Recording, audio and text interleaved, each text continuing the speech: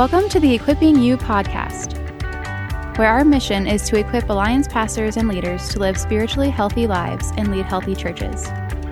Equipping You is a ministry of the Christian and Missionary Alliance.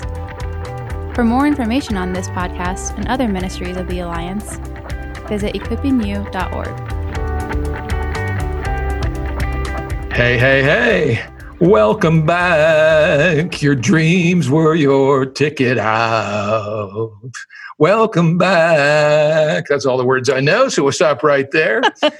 But welcome back to Equipping You podcast. Alan was dancing then. This is season 4, episode 4. And we're coming to you today mostly from Colorado Springs, where winter invades summer at the drop of a hat. We're recording this in August, and June 9th, we had measurable snow in Colorado Springs. So you just never know what the weather's going to do. I'm Terry, Church Ministries Leader for the Alliance. And I'm Alan, Eastern PA District Director of Multiplication. And Caitlin is with us also. Great to have you along for the ride, Caitlin. Always glad to be here. It's actually Alan and I that are along for the ride. Caitlin is driving the car. It's better that way. It is. She is our trusty producer. Well, going to talk about church revitalization today and have a guest with us, Ken Pretty, that I first met at a Church Multiplication Training Center event 22, 23 years ago. And he's really a guru on church revitalization, consultant, and currently executive director of the Go Center for the Presbytery of the Mid-Atlantic. So looking forward to the insights that Ken has for us. So we're going to, without further ado, jump right on in. So grab yourself a 7-Eleven Slurpee and sit back, relax. Here we go.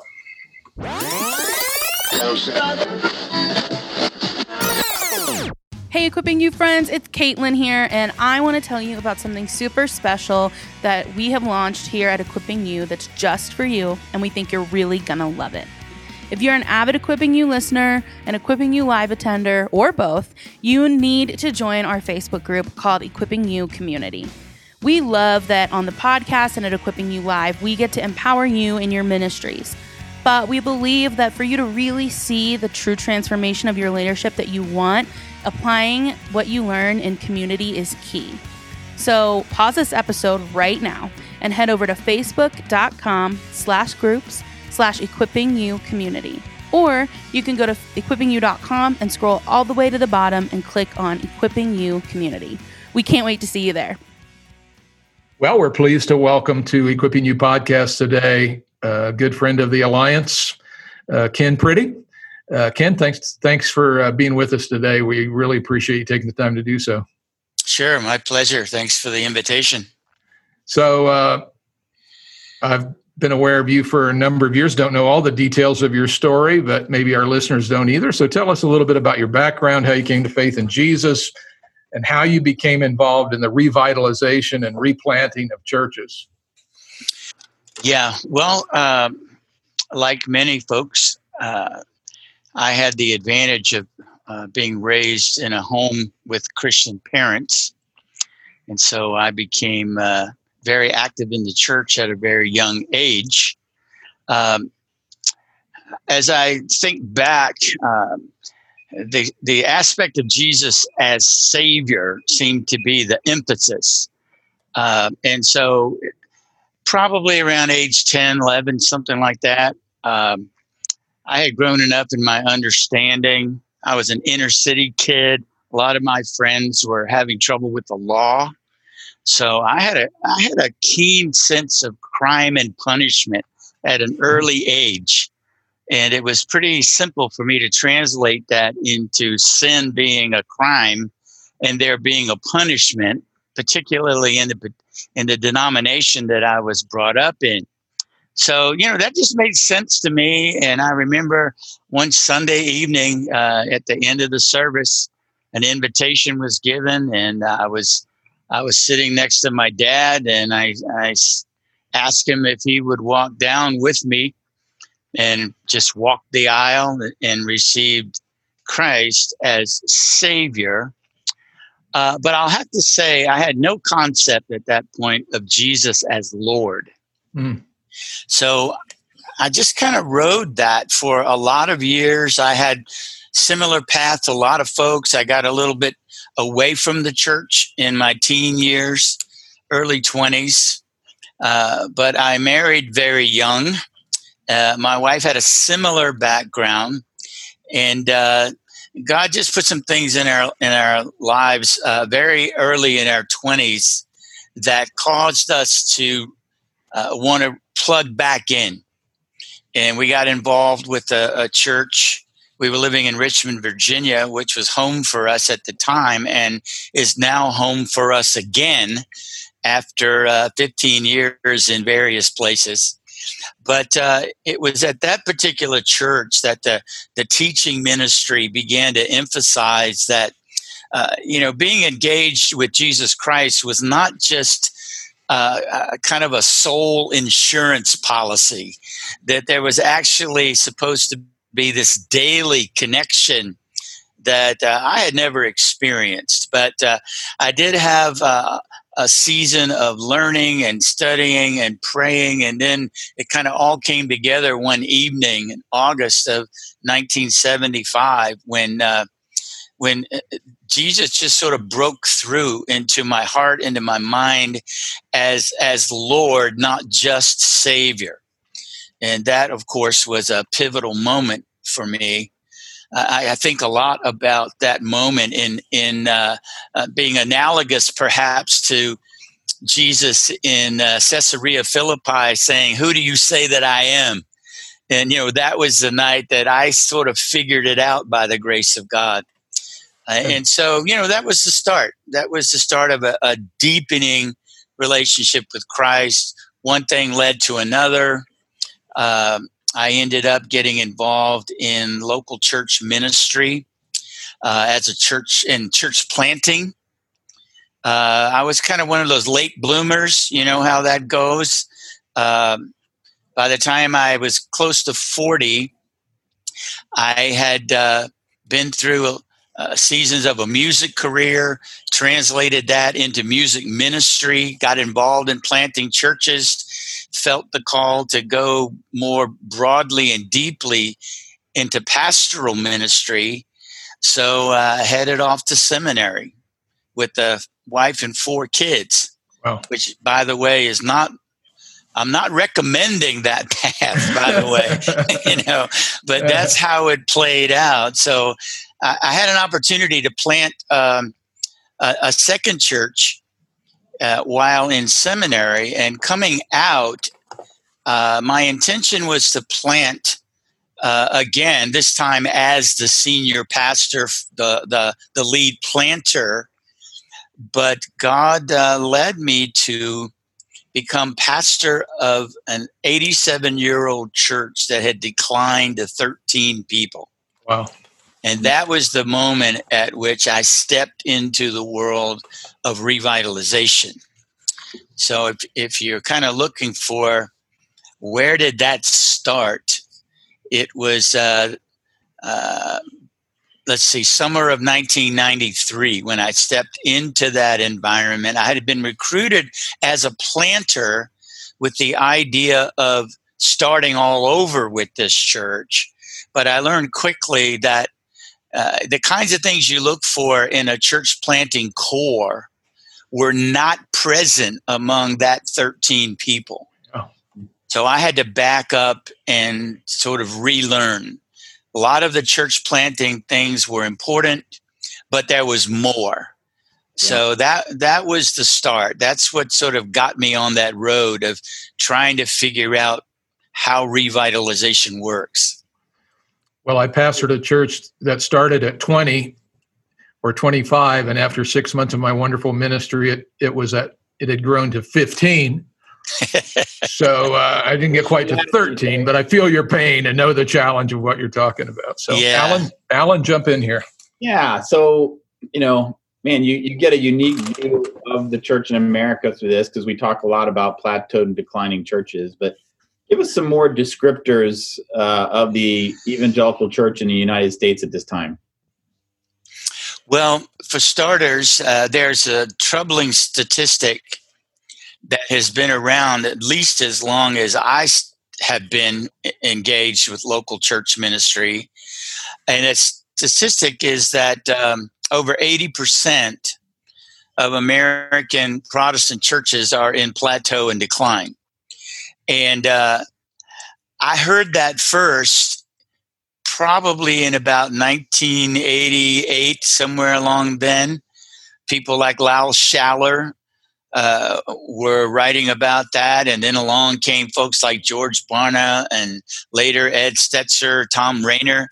And it's very troubling to me that 30 whatever years later, that statistic is still in play. And, one wonders, how could that be? Because we've gotten so much better at planting churches. Plus, a lot of churches are closing year after year and essentially stepping off of the statistical platform.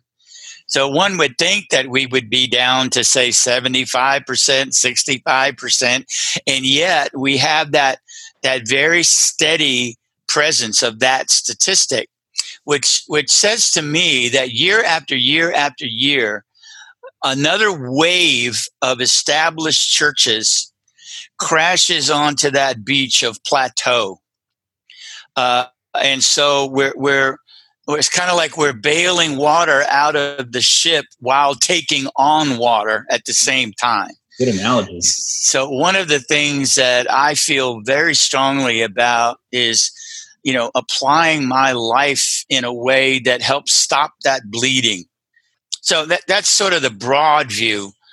When you break it down to, what's happening at the local church that causes this, I think the single most significant element is that we've become a nation of inwardly facing churches. Our focus is on caring for and providing ministry for our existing congregation with some sort of distant daydream or wishful thinking, hoping that new people will show up, but placing the burden on their showing up on them. So, one of the ways I frame this is that we have seemed to have lost both the will and the skill of doing outreach and evangelism effectively. Yeah, that's a sobering word. Sobering. I like that descriptor of it, unfortunately. Now, when wondering, and you've started to answer this question already, I think you've given the first answer, but maybe there are more. When you walk in to consult with a church that's in need of revitalization, Ken, what things do you typically observe that have gotten the church into the state that it's in? That unfortunately could be a really, really long list. Yeah. Okay. So let me hit on a few bullets. Of course, as I just said, more than likely that church is inwardly focused.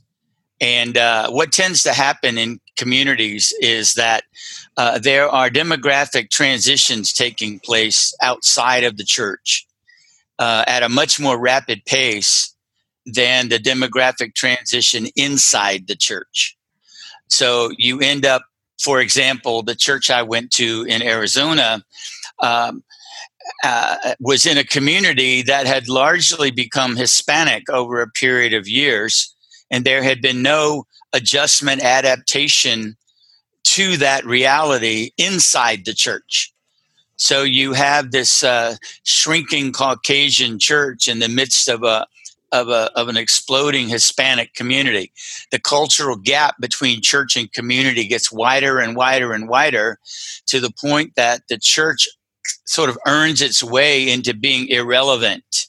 So that's a big thing. Another thing is that oftentimes the key leadership in the church has lost a connection with biblical eldership. Think of Timothy and Titus, for example. Ministry of the word and prayer, being apt to teach, those kinds of things that you see as qualifications for spiritual ministry. But very often the key leaders are not engaged in that kind of ministry. They're more or less managing the operations of a church. So it's more about organizational management than it is about spiritual development of people. So oftentimes there's a structural issue as well.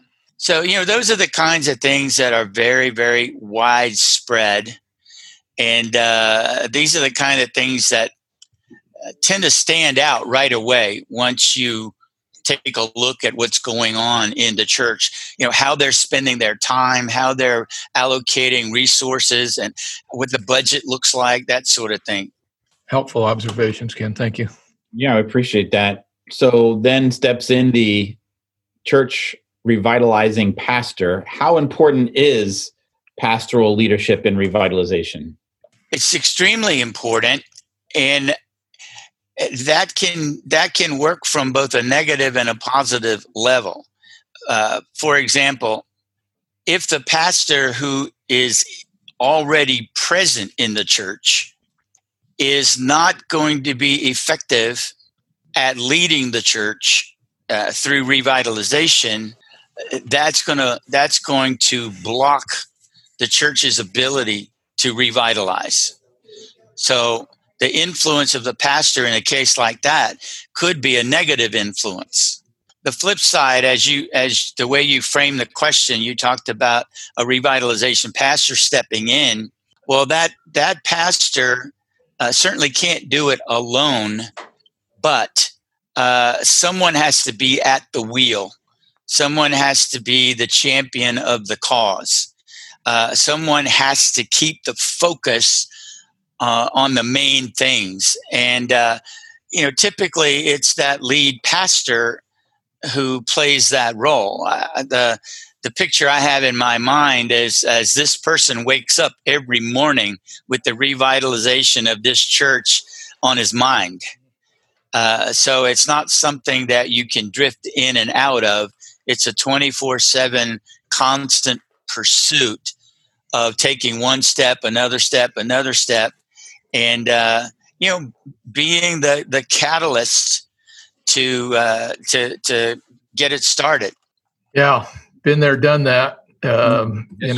Your first thought in the morning, your last thought at night, and too many times your thoughts in the middle of the night about that revitalization church that you're trying to lead. So I met you, Ken, first at a church multiplication training center, church planning boot camp back in the day, probably in Tampa. I can't remember for sure. Bill Malik, the founder of CMTC, is listening to us in the background. Great leader and provided a great service to the church through that. Now leading Fresh Start and the South Pacific District of the CNMA. I really appreciate Bill. Anyway, at that church planting boot camp, I heard you describe the turnaround pastor as a church planter plus, and that became embedded in my mind and even made it into the book I wrote, Changing Course. Unpack what you mean by that, if you will, this whole concept of a church planter plus. Yeah. Well, I think the origin of that, of course, started with my having cut my teeth in ministry on church planting. Mm-hmm. So, that was the track that I was running in, and the track that I thought that I would be in for my ministry life. And in fact, Bill Malik was instrumental in recruiting me to take that church in Phoenix. And Bill and I, of course, still work together with Fresh Start. Well, what I discovered upon arrival in Phoenix is that when I looked at this group of 13 folks, I realized that certainly as their pastor, of course, I had a responsibility to them as a small congregation, as individual people and married couples. But I also knew that they were not really wired for a pioneering entrepreneurial venture. So I realized that for this church to have a future, it was going to require the kinds of thinking and strategic application that a church planter applies. We've got to get into the community. We've got to discern a vision. We've got to become relevant to the residents that live around us. We've got to build a future congregation based upon people we don't even know yet. At the same time, we've got to do this in tandem with caring for a pre-existing congregation.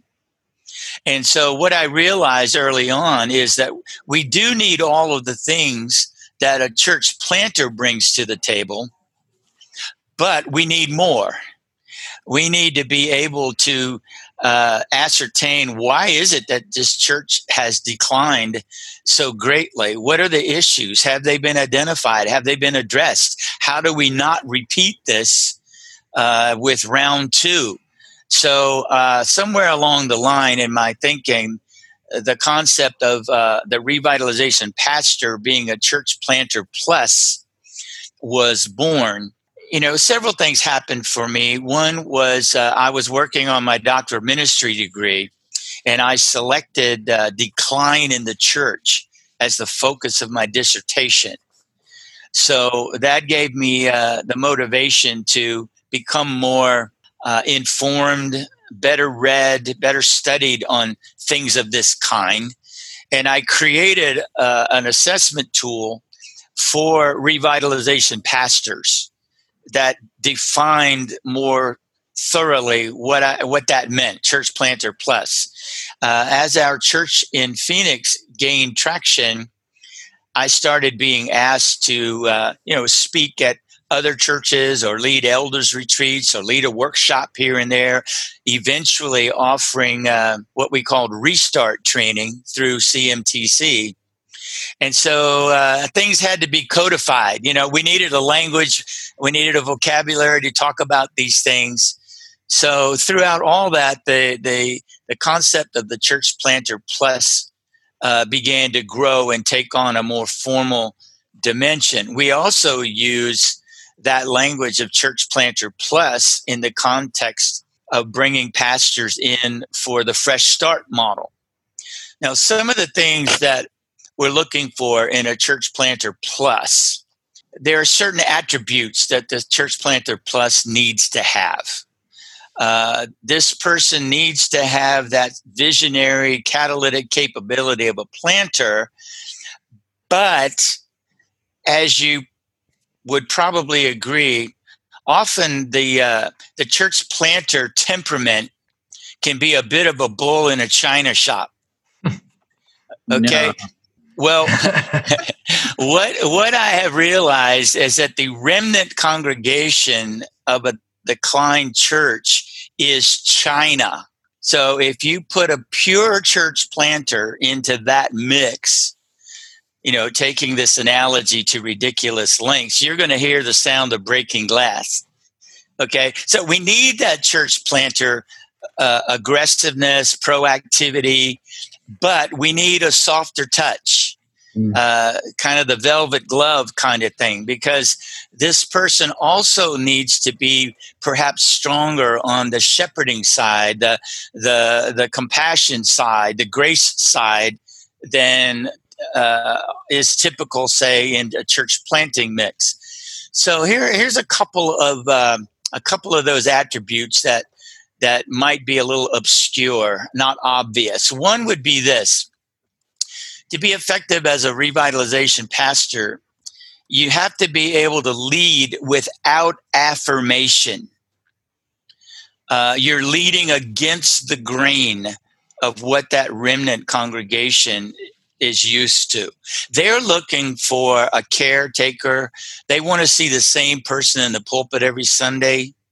They're looking for care, but at the same time, they need to be moved toward a discerned vision. Well, no surprise, church folks and change don't necessarily mix very well. So a lot of times when that revitalization pastor is beginning that slow climb out of decline, the pre-existing congregation is not feeling great about things. There's not a lot of warm fuzzies coming from the congregation, pats on the back, great job, pastor, that kind of thing. So, if your temperament is such that you really need to feel that kind of encouragement and affirmation from your congregation, you need to have folks that are feeling very positive about everything that you're doing. Then you probably should not be a revitalization pastor. Okay, that's one of the things. A companion to that would be something along these lines. I encourage the revitalization pastor to have, let's say, limited to no other conflict going on in his life. Don't go into this if you're struggling with your teenage child, if you're having marital problems, if you're under financial pressure, et cetera, et cetera, et cetera. The task of leading a declined church out of decline is all of the conflict you need right now. Don't enter into any kind of double jeopardy scenario if that can be avoided. Yeah. So those are some of the things that we talk about. So one of the things I wrote in my book was that turnaround pastors or revitalization pastors need to be patient because it doesn't happen as quickly as we want it to. Give us an idea of how long it typically takes to see a church revitalized, Ken. Yeah, I get asked that question a lot. And of course, the nature of the question typically is that whoever's asking it wants it to happen overnight. Exactly. It's like, hey, we want to bring you in for a weekend, and by Monday morning, we want to be revitalized. Okay. Well, boy, don't we wish we could do that. Yeah, here's the deal. The starting point for understanding that dynamic is to realize that in most cases, it's taken decades for the church to become whatever it is. And so the idea of a quick turnaround is let's call it, let's say delusional, okay? It's not going to happen. Yeah. At the same time, though, we can't string this thing out forever because people lose heart, they lose motivation, they have a sense that we're not getting anywhere. So the way I frame this concept is that, in my opinion, based on my understanding and experience, observation, as well as the nature of the curriculum for training that I've developed, I press for a church to complete a process in 18 to 24 months. Okay. Now, that does not mean that the church will necessarily be fully revitalized in 18 to 24 months. But revitalization will have gained enough traction in 18 to 24 months that leaders should be able to continue building on that without the involvement of a third party, such as myself, being part of the mix. Yeah. Good. Very helpful. Very helpful. It's probably good to start that with that in mind for sure. So, but obviously a pastor needs hope to sustain him in the middle of that process. So what are some things that give you hope for the revitalization of a specific church when you observe them? Well, bottom line, of course, is that it's a God thing. It's a spiritual enterprise, and Jesus Christ is building his church. That's where we place our ultimate hope.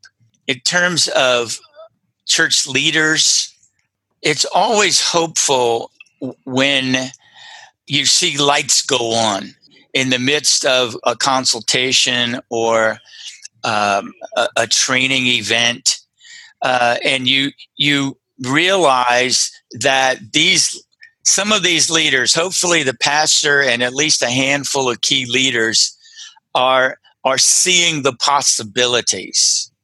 Okay, they're coming around to the belief that this this can happen. Now, one of the things that I try to establish from day one is that we're going to have to build two platforms in this church. One platform I call spiritual renewal. The second platform I call strategic initiative. We've got to have the spiritual and the strategic working hand in glove. And, one of the models that I draw from is the model of Nehemiah, who very clearly started with spiritual renewal. He wept, he mourned, he fasted, he prayed over the condition of God's people in Jerusalem.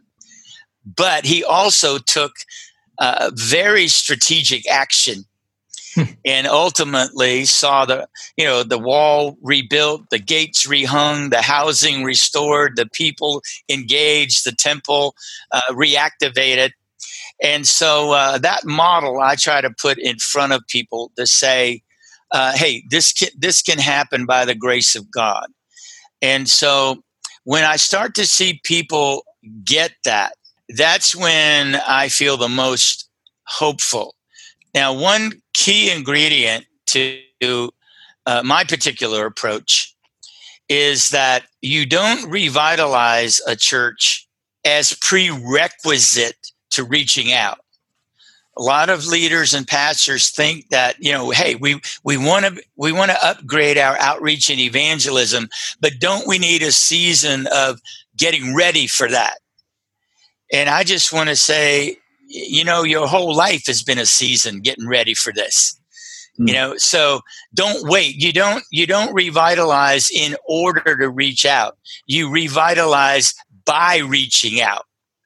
And so what I've seen happen when leaders grab that concept and begin the sort of on-the-job training of reaching out, when they start to see the number of newcomers attending go up a bit, they start to see a couple of conversions when they haven't seen such things for a while, it really opens their hearts and minds to believe that, okay, not only is God powerful enough to do these kinds of things in other churches, but he's starting to do it right here.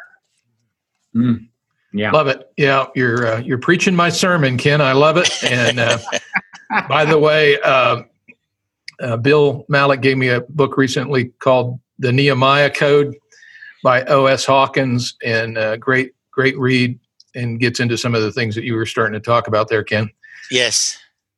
Hope is a precious commodity, and one of the things that gives us hope is when we hear stories where God broke through and revitalized the church. Can you leave us on that note today, Ken, and share one story with us of a revitalized church that would stir the faith and hope of our listeners? Yeah, of course, it looks different church to church to church. There's always different circumstances. One church that always comes to mind for me is a church in Rocky Mount, North Carolina. This is a typical church, couple hundred people involved in the church. It was originally part of a mainstream denomination that had become increasingly liberal over time. And so this church pulled out and reconnected with a solidly evangelical denomination. And in a lot of cases, when churches do that, they feel that they've solved all their problems just by changing that affiliation. But that, of course, is not the case. It's wonderful that they did that. However, that did not solve their problem of being caught in kind of a long-term plateau. So they went through revitalization training, and I always make an emphasis of outreach and evangelism. And part of that is to identify what I call the context. Who are the people you're trying to reach specifically? If the gospel, of course, is freely offered to everyone, but I don't think it's wise for a church to think that they can simply reach everyone through general ministry. They need to identify particular groups to focus on. Well, this church, which was the typical aging church, has a college nearby. And as they prayed through this idea of who should we focus on with our outreach and evangelism, one group that surfaced was we need to be reaching these college students. So what they did, which is very uncharacteristic, is they went and rented a little open bay in a strip shopping area right on the edge of the campus. And it wasn't like a business, a retail kind of thing. They just opened a little coffee shop a couple nights a week. And a few students started coming, a few other students started coming, particularly students from the international student community started to gather there 3 nights a week. And it was just a very slow climb getting involved with these students and gradually building relationships. Now, these kids weren't showing up at church. They weren't doing, organized Bible study or anything yet. It was just simple relationship building. Well, unfortunately, about 6 months into this experiment, there was a car accident in which 4 of the students from this college were killed. Well, when that happened, students began flocking to this little coffee shop, such that they were open like most nights of the week. They were counseling, Bible studies emerged, prayer sessions emerged. And over a period of time, some of these students began showing up at a Sunday morning worship service. And eventually, the first couple of student conversions were seen by this little church. And, that's a very specific example, very, in a sense, a narrow focus. But it was so uncharacteristic for this church to have taken that step to, first of all, just rent the space. There was, let's just say, much debate among the leaders of that church and the congregation about the wisdom of spending money on such a thing. And yet, God, being aware of what was coming, when the crisis hit, they were there, right place, right time, to minister to those students. And, that's the kind of thing that we see frequently. Churches catching this vision of, we've been a quiet, introspective church far too long. It's time to be in the community. It's time to make a difference. And these kinds of things pop up. Yeah. That's beautiful. Love that. I love that it's cross-generational too in that case. That's great. Well, hey, Ken, we love your heart, and we're kindred spirits, in fact, and love what you're doing. So thanks for taking the time out to talk to us today, being a part of Equipping You podcast. Absolutely. And we trust God's best on your ministry as you continue seeking to help churches revitalize. Yeah, thank you, sir. Appreciate that. All right. We'll catch you next time. All right. God bless you guys. Well, some good insights for our listeners, many of whom are pastoring or leaders in plateaued or declining churches and can take what Ken said and put it into practical use. So what struck you, Alan? Well, what struck me is that it's ironic that in the intro to our podcast today, you were singing a theme song from Welcome Back, Kotter, and that's where John Travolta made a name for himself. And Ken then talked to us all about how churches can work at staying alive. Oh, wow. Wow. No, but seriously, he gave some, this is a voice of experience, and you can tell his heart is totally in it. And I love how when we talk to these guys that do the right revitalization, every time they come back with the absolute truth, it has to be a God thing. Yeah. And it has to be focused outward, regaining a heart for evangelism. I mean, how do you argue with all that stuff? That is, wow, beautiful stuff. Kind of fundamental, isn't it? It is fundamental. All right. So spread the word, ladies and gentlemen. Be evangelists for Jesus, but also be evangelists for Equipping You podcasts so that you can help your fellow leaders lead people. That's right. So we appreciate those who listen, and Yes, we look forward to having you back next time on Equipping You Podcast. Until then, keep the faith. Thank you for joining us on this episode of the Equipping You Podcast. If you liked this episode, please consider subscribing and rating our channel. We hope you will join us for our next episode. For more information on this podcast and other ministries of the Alliance, visit equippingyou.org.